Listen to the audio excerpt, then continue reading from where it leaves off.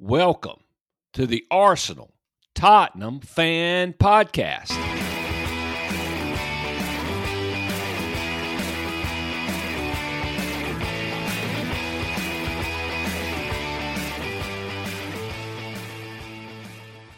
Sometimes things just go your way and everything falls into place. And then there was last week for us. Yeah. The show that never was. The show that never was. That is correct. We had Wi-Fi issues and technical problems. And I'm sneezing, so so I am having as much luck as Arsenal did in their trip to Aston Villa last week. Rick, how are you doing?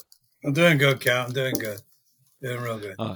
Yeah, so I talked to the boss, and apparently we're not getting paid for the podcast we recorded last week that didn't make it out. I know you're disappointed enough, right? To hear that. That's fair enough, I guess.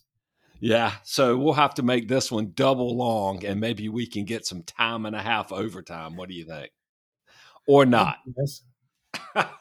So what we're going to do in this podcast is we're going to touch on the games from last week just briefly, and then we're going to more focus on the games from the weekend. We're going to finish the podcast off by talking a little bit about the Champions League. Well, we'll talk a little bit about the Champions League, and then we'll finish the podcast off by reviewing or previewing the upcoming fixtures next week. Rick, how does that sound? That's good, Kyle. Let's roll. All righty. So Arsenal went to Luton and came away with a 4-3 victory. Declan Rice scored in the 96th minute. And that victory, even though it was nail-biting time, doesn't look too bad when you consider that Liverpool went there and scraped out only a point. And Man City was behind for most of the match until they were able to score 2 goals late in that match to win. They gave us a run for our money too. Yeah. So plucky little Luton, especially in their stadium, is no guaranteed victory. So Arsenal will definitely be happy with the 3 points. The main takeaways for me in that game were, Arsenal, just like Lens, got goal contributions from all of the front 6, and we scored 3 from 3 in big chances. So that was a really clinical display when we needed it to be. The bad part of the game was we gave up 3 goals from 4 shots on target and only 6 attempts. So that does not pretend well. And then once we talk about the Aston Villa game, we'll get a little bit more into that. And then the final topic of conversation from that game is the yellow card issued to Mikel Arteta for celebrating the game-winning goal in the 96th minute and leaving the technical area, which I don't know if you had a chance to see. What's the guy? Chris Jones, who is is it Chris Jones who's the manager for Sheffield United? They got their first win at the weekend, and he was basically halfway onto the pitch after they scored to win, and no yellow card for him. So you really have to be, you really have to think that the Premier League has their eye out for Mikel Arteta. And I think that, one of the challenges that I think that the referees present in the Premier League is that they, to me, and I mentioned it in the last podcast, they seem to referee teams differently and people differently as opposed to the individual offenses. And I think they are also susceptible to media coverage of the Premier League. And what concerns me about that is, early on in the year, and even going back to last year, when you look at the clickbaity journalists like Richard Keys or, The Sun and their respect the referee. I mean, have they ever respected anything? But now they're respect the referee, and it's tabloidy, clickbaity sites that have set their target on Arteta. And what concerns me about the Premier League and the PGMOL is they seem to be listening to that. And the reason that I'm concerned about it is those clickbaity type sites and those tabloidy type journalists are targeted to the lowest common denominator and those of us who absolutely lack critical thinking skills. And so for the PGMOL to react to that and to fall into that trap makes me think that they lack critical thinking skills. And if that's the case, that is extremely scary for the Premier League as a whole going forward, as it looks like to me it is. And I've been kind of dancing around this issue on our podcast for over a year, and I hadn't been able to figure exactly what it was that bothered me. And I listened to Arsenal Vision podcast, and Tim Stillman mentioned that, I don't know, maybe a week or so ago, and it really rang true with me. So that's my concern with the PGMOL. Rick, anything to add to that? Yeah, I agree with you on some aspects. I don't know if they're targeting Arteta or whatever. I think there is a serious lack of consistency. Even this weekend with Pep Guardiola, where they were walking off. I don't know if it was a half time or full time. For City's game against that was against Luton too.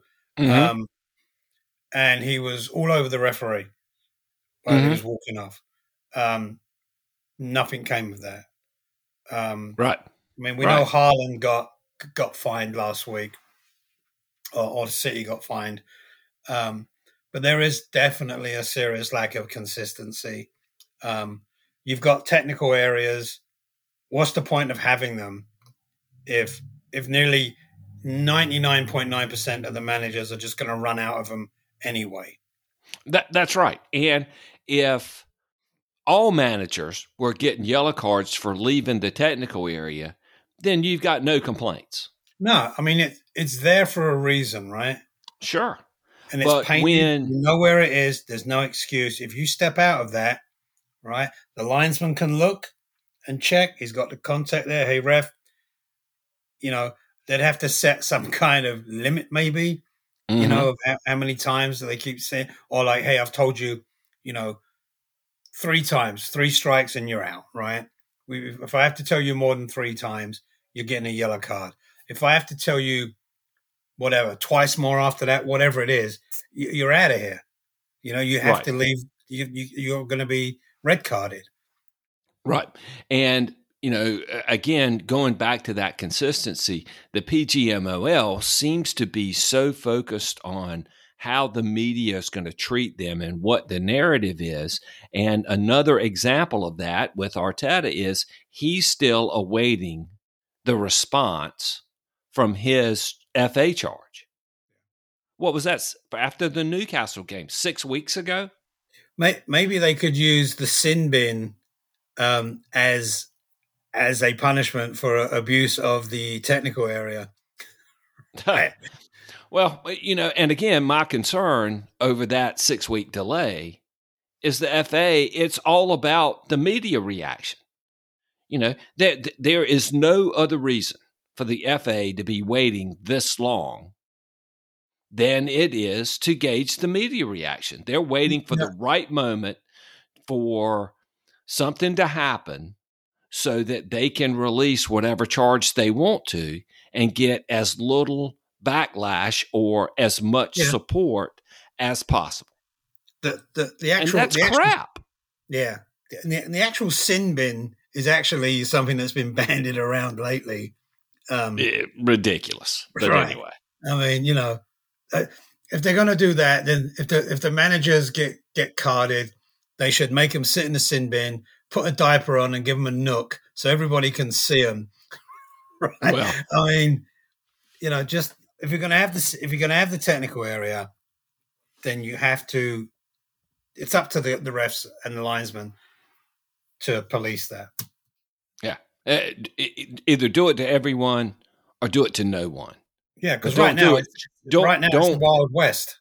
Well, no, it's Mikel Arteta has to stay in the technical area, and the other 19 managers can do whatever the hell they want to, and that is the problem. So now let's talk about the Villa game. That lineup was pretty much our stock lineup. So no surprises there, no really talking points about the lineup. This is the type of game that is really difficult to analyze. And, the best games to analyze is when you can talk about what a team did, because that lends itself to talking about how they did it, which is really what analysis is. The boring kind of analysis is talking about how the team almost did things. And this was a game where Arsenal almost did a lot of things, and that makes it a really tricky game and difficult game to analyze. So, let's hit the key moments. In the 6th minute, John McGinn scores a good goal from, I guess just beside the penalty spot, kind of. And he's got his back to goal. Ben White is marking him. Ball comes into his feet. He spins, shoots it on the turn. Past Raya, nothing Raya can do about it. He makes the move too quick for White to get a block on it. And you got to give him credit for a good turning goal. I mean, that's almost a striker's goal. There's really not anything that you can point the finger at from a defensive view to say, well, hey, you could have done better, or you should have done this, or you should have done that. That's not Monday morning quarterbacking. But I think the real issue with that, if John McGinn is standing in the attacking or on the attacking penalty spot, that means that Unai Emery is asking him to cover 94 yards of pitch. So what you got to do is punish him when he's that far up. And that's what Arsenal was unable to do. Arsenal was unable to punish Villa for being so far forward and being so far on the front foot. Odegaard, he missed a chance. Ball came to him. He's on the right side of the penalty spot, and he takes a shot, kind of scuffs it a little bit, but he was going near post with it. And Martinez would not have gotten there, but it went just wide of the post. And not long after that, or later in the half, he had, Arsenal made just such a brilliant move where I think it was Martinelli that played in Kai Havertz, who pulls it back to Gabriel Jesus, pretty much at the penalty spot, but it was a little behind Gabriel Jesus, and he just plays it back, kind of lays it off for Odegaard, and Odegaard takes 3 touches, gets right on the penalty spot. And Emi Martinez is in a bad spot, and Emi Martinez just guesses. I mean, you can see him move before Odegaard takes the shot, and Odegaard just went the wrong way. You know, I mean, if he goes back across goal, it's a goal all day long. He had it in the corner. You know, it was a good shot. Martinez just guessed right on him and was able to stop it. And not long after that, Gabriel played one long to Martinelli. Martinelli did a great job taking it down. Martinez came out. Martinelli lobbed him, but the lob was just way too high, and the Villa defender was able to get back and clear off the line. And it was 1-0, and not long after the half, Gabriel was taken down. Gabriel Jesus was taken down in the box by Douglas Luiz, and that wasn't given as a penalty. Odegaard had another opportunity from the penalty spot, and he just miskicked it. A great pass from Havertz. And, if there's anybody that we want on the penalty spot with the ball coming to him in a place to score, it's Odegaard. I mean, he's our most clinical finisher, and he had 3 great chances and didn't finish any of them. Mm-hmm. Rhea made a nice save from their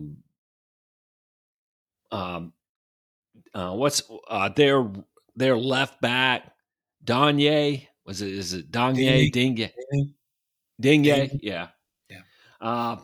Saka scored. He had the ball in the net, but, got caught by their offsides trap. It was a good call. He was offside. But at least he had the ball in the net. Trossard blocked a free kick from Rice. Did you see that? Trossard comes in the game, literally his first action. They have the wall. Rice goes under the wall. What a great play. And smashes it under him. And Trossard's breaking and it hits him. I mean, that encapsulated the day for Arsenal.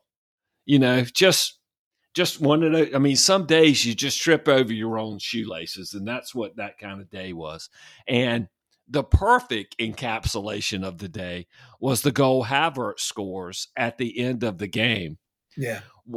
Where it hits the defender's hand, hits his hand, and there's some highlights going on that makes it look like Nketiah actually scored the goal. That's what I thought when I first saw it, and I thought it was a goal, right? Because I thought it hit Nketiah. Mm-hmm. You know what I mean? But then when I watched it, it was like, you got couldn't really tell. I mean, I haven't seen anything that was definitive on which one that scored the goal. So. I don't want to make this entirely about referees, but I do want to mention this, that, what concerned me about that is that the referee was outside the penalty box and whistled it as a handball. And there ain't no way he saw that. There's no way. That thing just brushed his hand. Now, maybe he saw a handball that wasn't, but there is no way. Didn't it look like it hit twice? Did it look like it hit twice? It could have, but both were a brush. It wasn't like a hand. Yeah, no, it wasn't like very, very definitive. But I mean, well, yeah, it wasn't anything that deflected the trajectory of the ball. Like from that far away, like from 25 yards, to really tell if it's a handball 100%, you need to see the ball deflected. You need to see where the ball's going change direction. Yeah. And that never happened.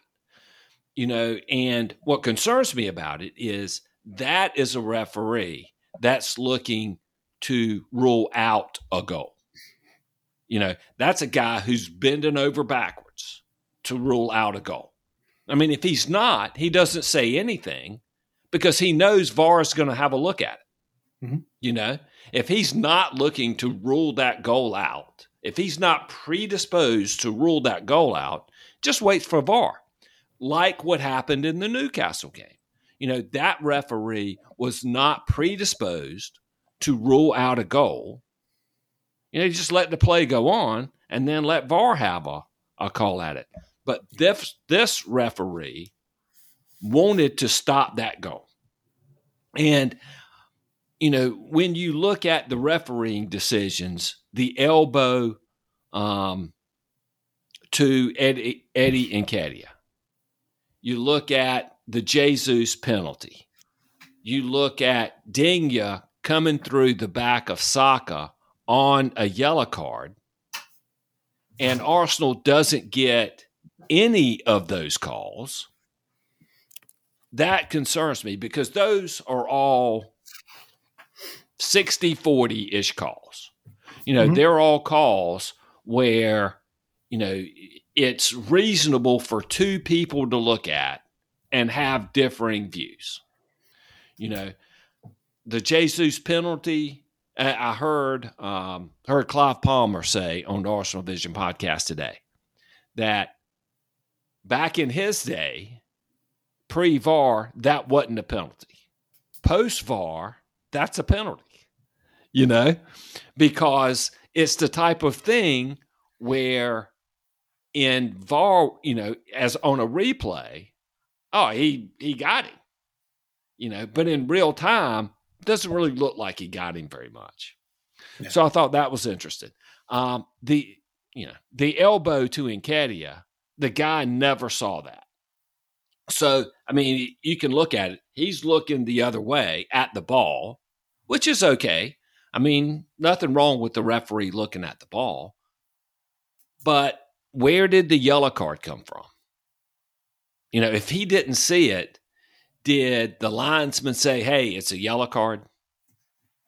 Did VAR come down and say it's a yellow? So that concerns me because that really could have been a red card. I mean, against Newcastle, it's not, he didn't hit him with the elbow. That was what they said. In this match, he hit him with the elbow and it's still not a red. I mean, you can't win. Well, I mean, that's what concerns me is when you lose every one of them, that's when you have to look at it and wonder if something's going on. If it's 2-2, okay. If it's 1-3, okay.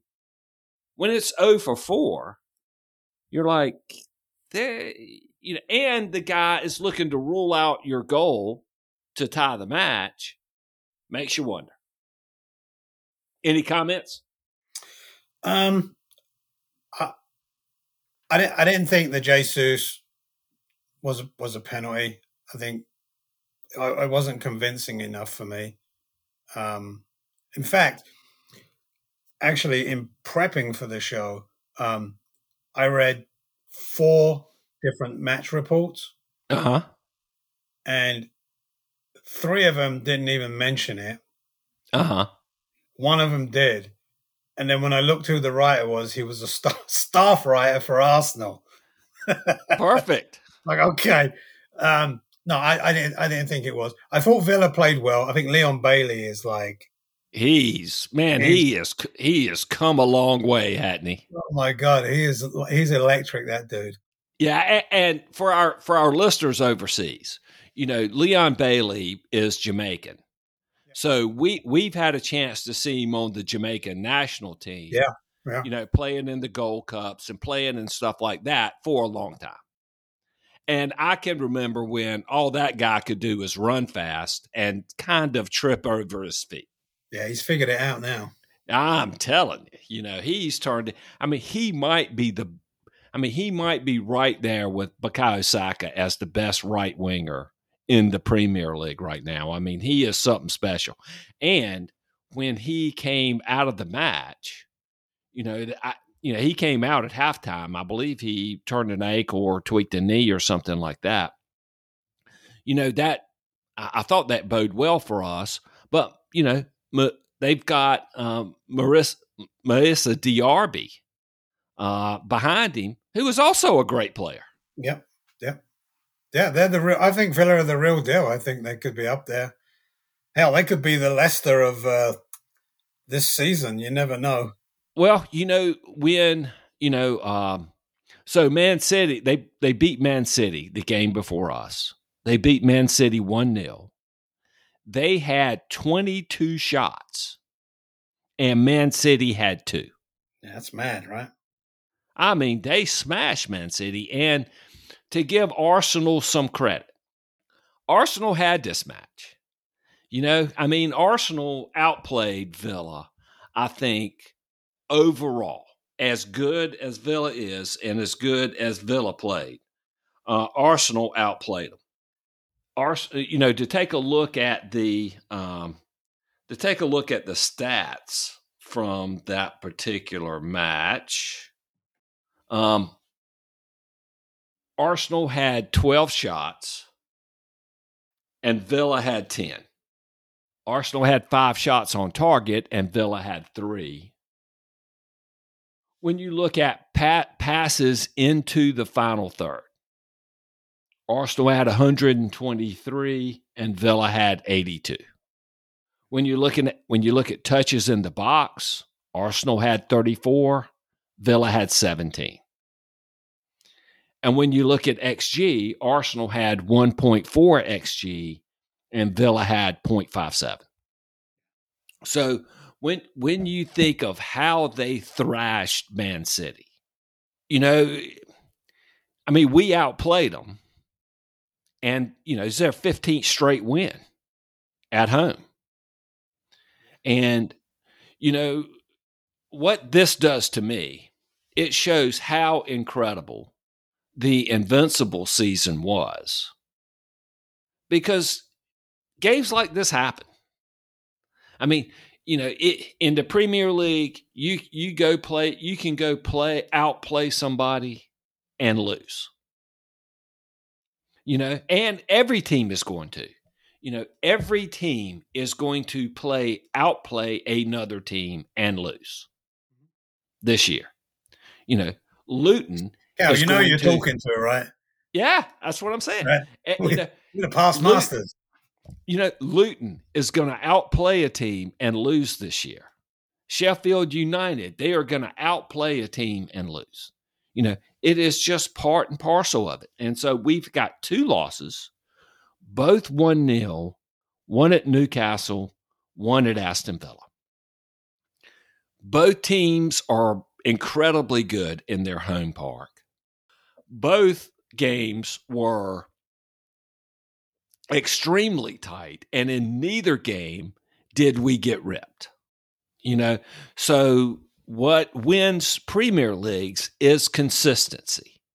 And that's what we have to look for, is consistency.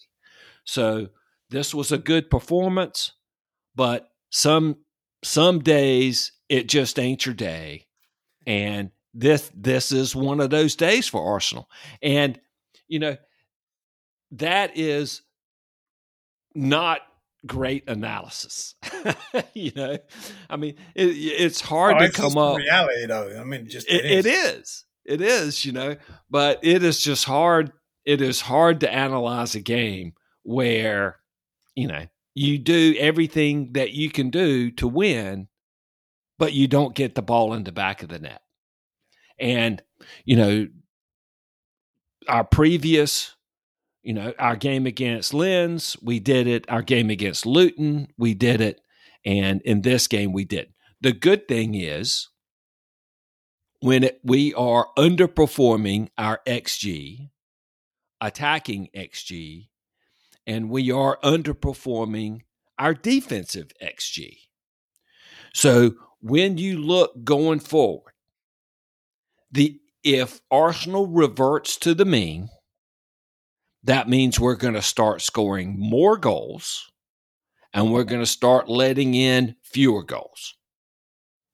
So again, another positive I take is that the analytics are in our favor going forward. Yeah. Rick, your thoughts?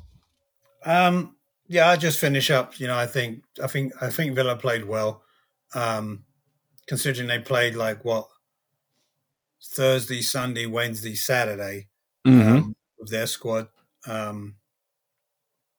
They do look sharp. That home record speaks for itself. That's for sure. In these days, right now, it's no shame losing at Villa Park right now. No, To be it's quite honest with you, 15 straight teams have. yeah, they're looking good. The question is, can they maintain it? That's the hard part about the Prem. Well, they're also going to have to go on the road and get points. Yeah. If they're going to win, they're going to have to go on the road. And the question is, can they be defensively solid enough to do that? And it's a long season. And right now, Man City is dealing with tremendous amount of injuries. Rodri's injured. De Bruyne hadn't played. We've been dealing with a tremendous amount of injuries. So when the injuries start to hit, Leon Bailey went off injured. If that's a long-term injury, if it's 6 weeks or whatever, how are Villa going to be able to cope with that? Yeah. Rick, your thoughts on Tottenham? Well, great game on Sunday. We stopped the rot, which was the main thing. Right? Mm-hmm. But not just that. I mean, this game, top line view on this game is it was breakneck speed. If there's such a thing as Ange ball, I don't even know where that came up, but I mean, this was it right there on Sunday. It was. I think any team that came up against us on Sunday playing like that would have struggled, would have had a hard time against us. Well, I think you would have scored some goals. I think that Newcastle is going through their own injury crisis. Yeah, no doubt they were tired for sure. Mm-hmm. Flip side of that is if they'd been winning, we'd be talking about the benefits of not rotating the team and sticking with the same players, right? Mm-hmm. Mm-hmm. That's how football is, right? That's right. But there's no doubt that they were tired. But you guys took it to them. I mean, I don't want to take anything away from you because you beat them 4-1. Yeah. And they weren't in the game. Yeah, I mean, the thing, there were so many key things, but, one was going in at halftime 2-0. Mm-hmm. 2-0, we all know in football is a dangerous score, right? Yeah. But next goal. Not as dangerous as 1-0 in the Premier League now. Right. Right? It doesn't do it. So having that lead going in at halftime was good. Some key highlights were Son's penalty, first penalty since Kane had left. Yeah, so, I heard that when I was really surprised about that. Yeah, a little bit of pressure for him, but man, he sucked it away, Kane-esque. Yeah, for sure. And to be honest, he gave a captain's performance. That was probably the best he's played all season in that game. Wow. They couldn't. He turned Trippier into a pretzel. I saw that one time. I saw one. He made him look bad. I mean, he did it near enough the whole game. He just turned him inside out. And that was the lineup. Richarlison came in. Hill was out. So Richarlison got his slot where he likes to be, in the center of the pitch. Okay. Sonny went out left, Johnson on the right. And Kulusevski dropped back to a deeper role, which he loved. I mean, he was phenomenal in the game too.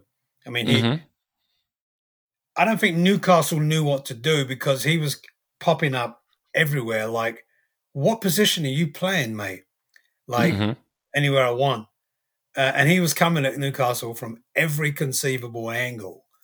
They really didn't know what to make of him. And he had a great game. I mean, just played so well. it was good for Richarlison to come back and get 2 goals with his feet, right? Right. That's another important factor. Uh-huh. But I think that would have done him the world of good. And you could tell as soon as you saw that Postecoglou was taking him off, you knew he'd be pissed. Any player would. You're not sitting on 2 goals and in a game like this. Mm-hmm. You got to be favouring yourself to get a hat trick, right? Yeah. But having said that, it was not just the goals; it was all his work off the ball. Mm-hmm. I mean, he was all over the place. He's Well, not. He's a Brazilian, but he's not technically gifted. right. That's his game. Yeah, his game. That's why he was so good at Everton, was because in that run-in that kept him up, it was his grit, determination, his bullying, his hustling in the box. That's what did it. Mm-hmm. He's not like a Moura or another Brazilian like or Marcelo or somebody with fancy footwork. That's not what his game's all about. Well, he's a center forward who is best without the ball. Yeah, sometimes, yeah. Yeah, I mean that's the best part of his game is without the ball. He's very much like an old 1950s, 1960s British centre forward in many respects. That's right. You want him on the end of things. Yeah, give it to me, put it on my head, put it here. I'll push the player out of the way. They won't be able to stay up with me. That's right. Or you want him distracting the center backs. You want him hacking those guys, chasing the ball, getting players out of position so you can get other guys in better positions. Yeah. But there was so much movement. I mean, like you said, regardless of Newcastle being tired, they are pros. They weren't, strolling on the pitch. You know what I mean? Mm-hmm. But we were moving the ball so quick, and which has been one of my pet peeves. I don't know if this game makes the West Ham game look like an anomaly of sorts, like where we were so slow. Mm-hmm. And yet in this game, we were so fast. Mm-hmm. I mean, it was like just pinging. Brennan Johnson on the wing, hit the post twice. Could have had a goal for himself, That's right. And Udogie, here's a left back who scores a goal on the touch, on the goal line. Well, I was going to say, there he was again, square with Son. Yep. He was almost like a second striker with Son. When he scored that goal, I just started laughing because Son was on the goal line, and so was he. So was he, yeah. But he another one who had a great game. I think in the last game, I rated the players, and I struggled to find anybody that got over a 5 that I gave them. In this game, I mean, 8s and 9s pretty much all around, basically. Everybody, played their part. And it was another, to quote Gary Neville, unfortunately, it's like, he said, I just love watching this team. Obviously not a supporter or anything, but if you're a neutral, you just, again, you can't fail to like the football that's being played. Mm-hmm. No doubt. It's just phenomenal. And there seems to be, like, this team, like if you looked at the Chelsea games and the games after that, we were wanting. You could see that it wasn't right. Mm-hmm. There were little bits there, but it just wasn't right. A lot of injuries, I get that. But this group, and I don't know whether it's the front three, or Sonny going out on the left, Richarlison coming in the middle, whether he's going to stick with that going forward, I don't know. But there just seemed to be something different about the whole style of play. Well, it was the energy compared to the West Ham game was night and day. Yeah. I mean, look, Postecoglou said, he speaks like, well, yeah, he's an Australian, so he speaks like a bloke at the bar. He said, it's all very well the fancy passing it from side to side, but you don't score a bloody goal doing that. Uh-huh. And that's what he said. Uh-huh. He said, that's all very well, but we were passing it along, just slowly, just passing it from one side of the pitch to the other. Mm-hmm. Whereas here on Sunday, it was just pinging. Well, I and you mean, had runners. You know, all over the place. that's the difference. When you got runners, it's a lot easier to ping passes left and right. When people are strolling, a lot more difficult to ping passes. Yeah. Another player that started was Papa Sarr. And, again, no disrespect to Højbjerg, but he's not going to be a part of the team. We know that. You can just tell he's not going to stay at Tottenham. Mm-hmm. But so many injuries, he's had to play a few games. But Sarr is an Ange player. Like when he Mm-hmm. gets the ball, he just turns and he goes. Mm-hmm. Right? That's it. It's like, boom, I'm going. And then that just brings the confidence in the rest of the team. And they're like, well, we're coming with you. Let's go. And that's what was happening. I mean, literally uh-huh. what was happening. They're like, okay, Uh-huh. let's go. He's got it. We're off. And Uh-huh. that's the difference in when you see a Højbjerg get the ball, there isn't that sense of urgency. It's kind of a slower, okay, what are you doing? Right. Okay. Right. No. When Sarr gets it, you're on the front foot. It's like, let's go, boys. And Uh-huh. he's off. I mean, just such a great game for him and his confidence. A lot of talk about Son, and rightly so. He really did give a captain's performance. But for me, again, it was Pedro Porro for me. Mm-hmm. I mean, just, his corner to Romero almost scored. Crossfield ball, beautiful crossfield ball that led to the second goal. His pass to Richie that got the third goal. Mm-hmm. His defending was phenomenal.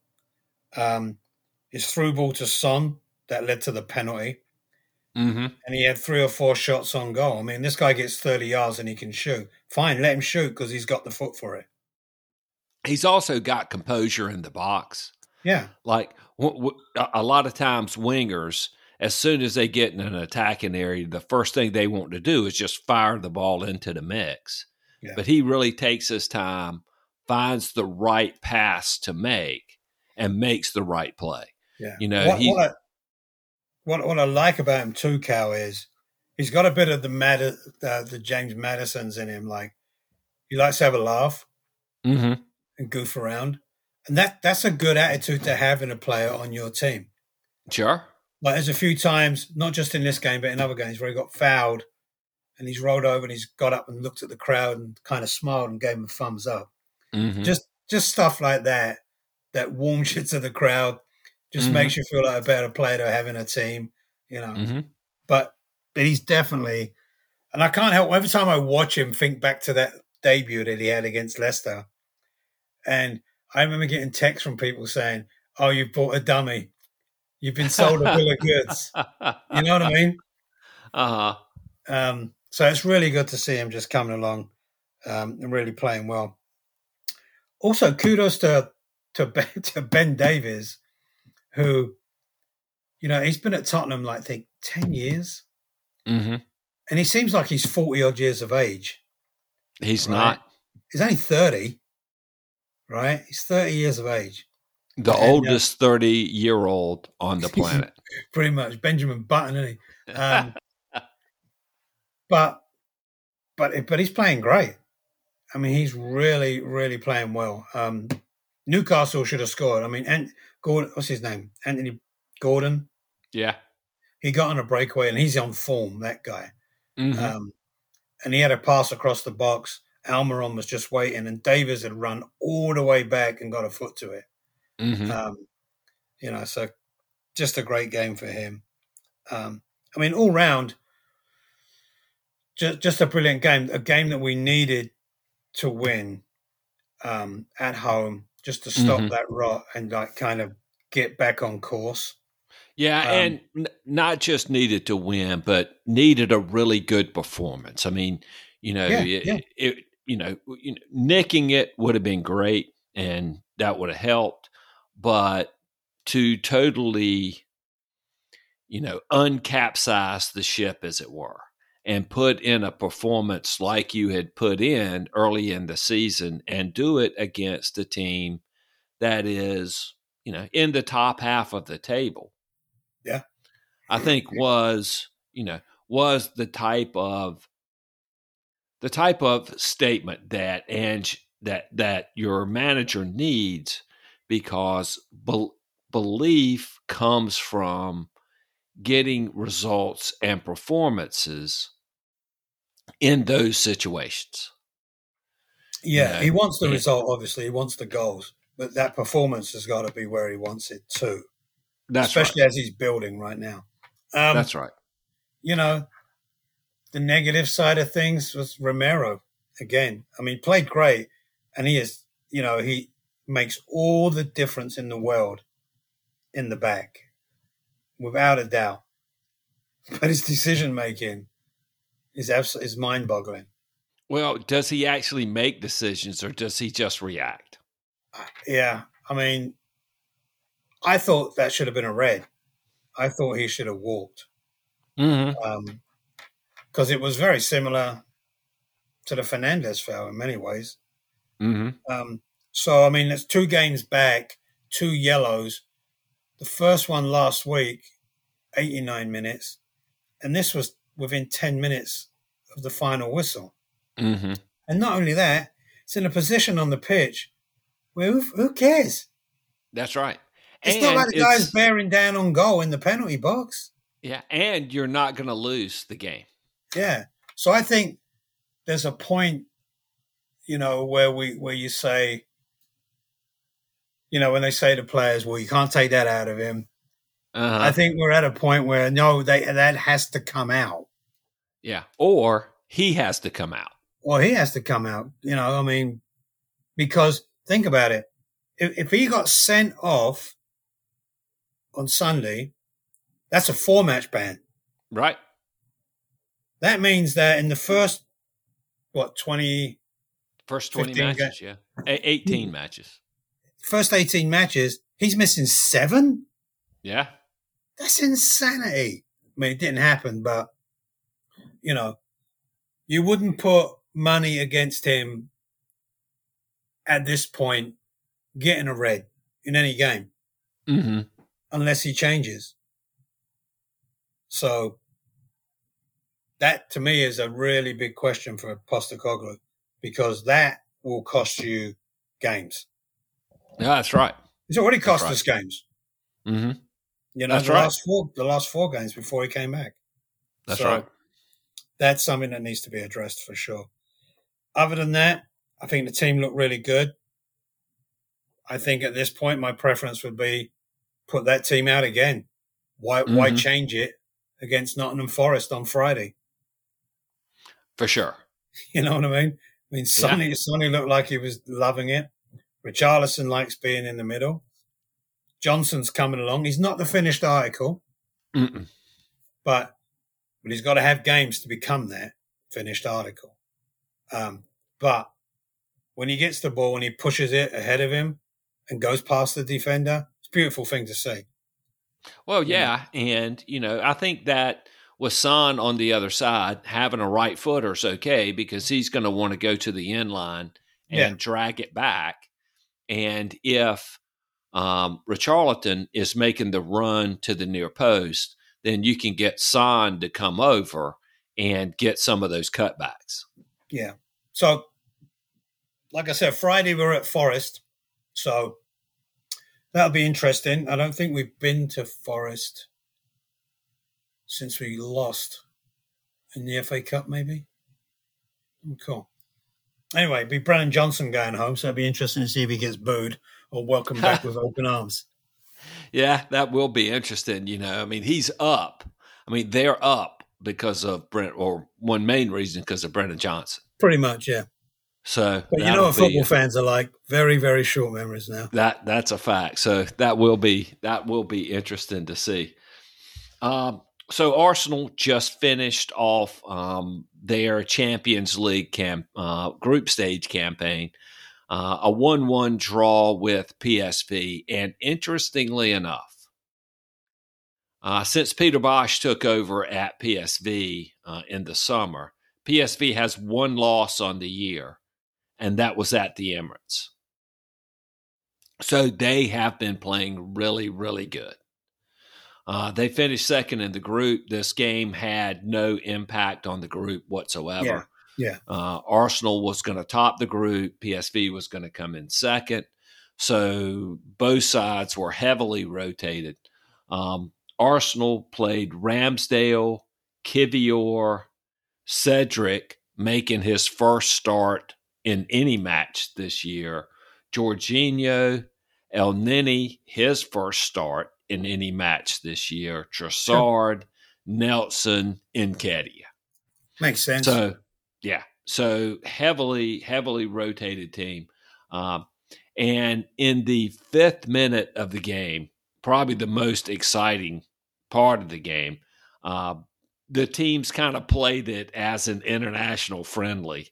Uh, in all honesty, I mean that there was some action and going back and forth, but it wasn't played necessarily at the frantic pace that you can see games that Yeah. have a lot riding on him, riding on a Both play teams that. going through the motions. We're in, we're done, we're good. Yeah, You yeah. know. So PSV's coming down, and they have a midfielder, Tillman, and he gets a pass across about half line. So it's a square pass coming to him, and he one time outside the boot. So he's the right midfielder outside the boot to the right winger that curves around the fullback, curves around Kivior. I mean, just a phenomenal pass. I mean, it not only curves in the air, it curves when it hits the ground. About the only way he could get it to him. And that was Bukayo Yoko. I think in the ex-Chelsea guy, I not think sure, so. but Yeah.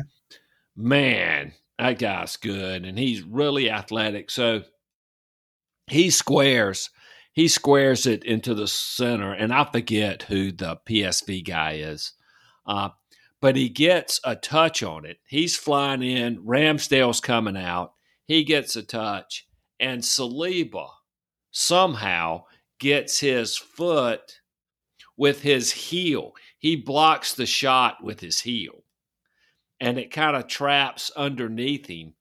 The PSV guy puts his knees on Ramsdale's ankle before he goes flipping over him. And the ball comes to Ricardo Pepi. And we all, as Americans, we all know Ricardo Pepi. And he's got the goal wide open. And one times the shot. And Gabriel somehow gets a foot on it and blocks the shot. I mean, literally the whole, if he would have shot it anywhere else, it's a goal. And Gabriel was just able to reach over and block it. Just incredible block. And, you know, I was glad that it didn't go in, but I've kind of always been a Ricardo Pepi fan. I thought that, you know, the biggest mistake that Greg Berhalter's ever made is not carrying Ricardo Pepi to the World Cup last year. He was our leading goal scorer or second leading goal scorer in qualification. We had no center forward that was worth 5 cents. And I thought Pepe was by far the best. He's been a super sub for PSV. He doesn't start for him, but he's got 2 goals in his last 2 substitute appearances. And Peter Bosch, who is a really good manager, knows how to use him and is getting the best out of him. So glad for that for Ricardo Pepi because, you know, while we, you know, the national team has a center forward, I still think Pepi can be our center forward. He's tall, he's lanky, he's good with his feet, he's good with his head. I really think that he could be the best center forward that we have. In the 17th minute, you know, one thing that I was impressed about is we had Arsenal had a corner kick, and they clear it. So Arsenal's going back on defense, and where the camera was far enough away from the pitch that you could see pretty much all 22 players in the frame. And this is a ragtag team.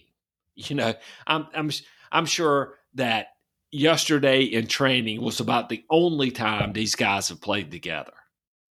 And they got into shape like that. I mean, every one of them knew where to go. I mean, within 5 seconds of the corner being cleared, the whole team was in the right defensive shape.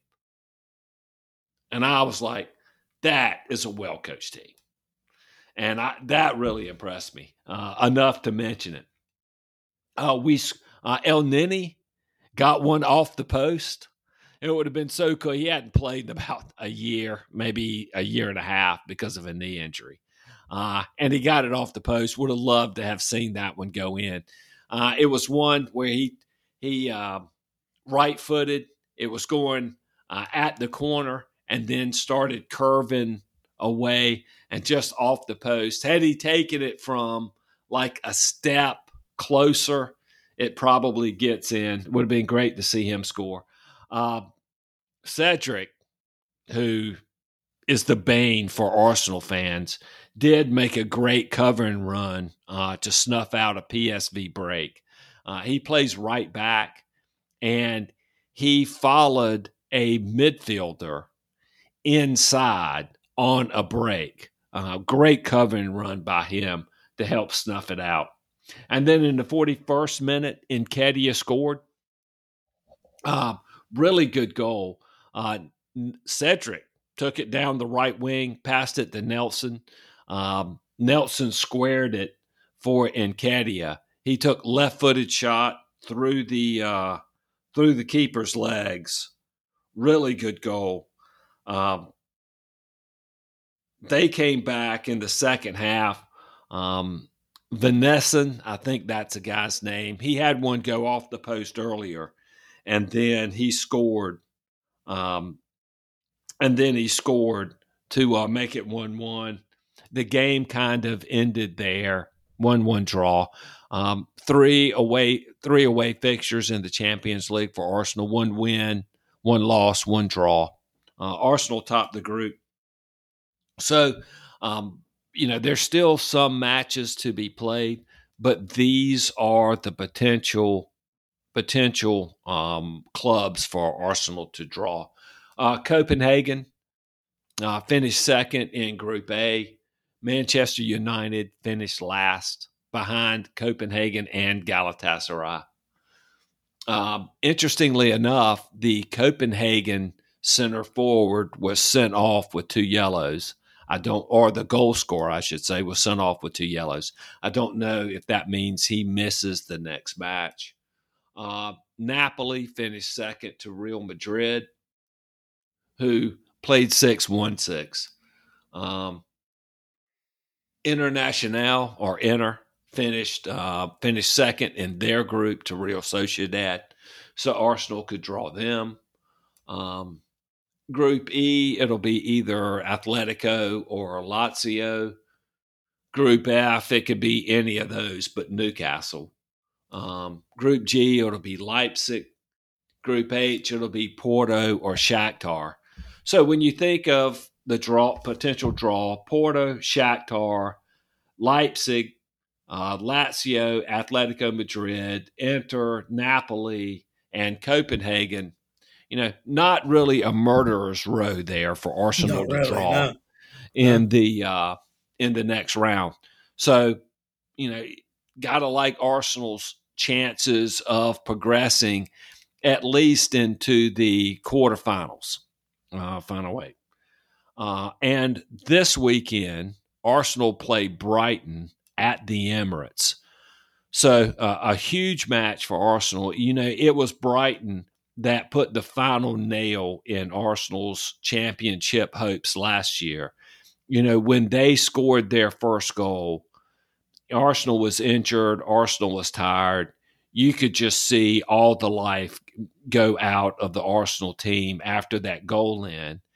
and Brighton and De Zerbi were all too happy to dance on Arsenal's grave the whole rest of the game.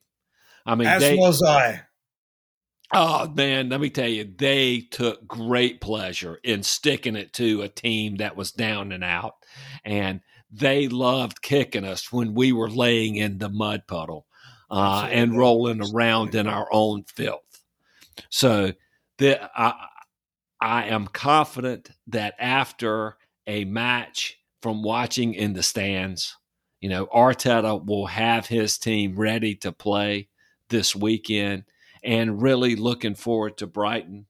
Brighton have been doing fine this year. They aren't. They're not the same team, though. No, they're definitely not the same team. That's what a stint in Europe will do to you. Well, yeah, and I can't believe I can't remember the guy's name now. Who was the midfielder they had? Caicedo? That was Caicedo. Hell yeah.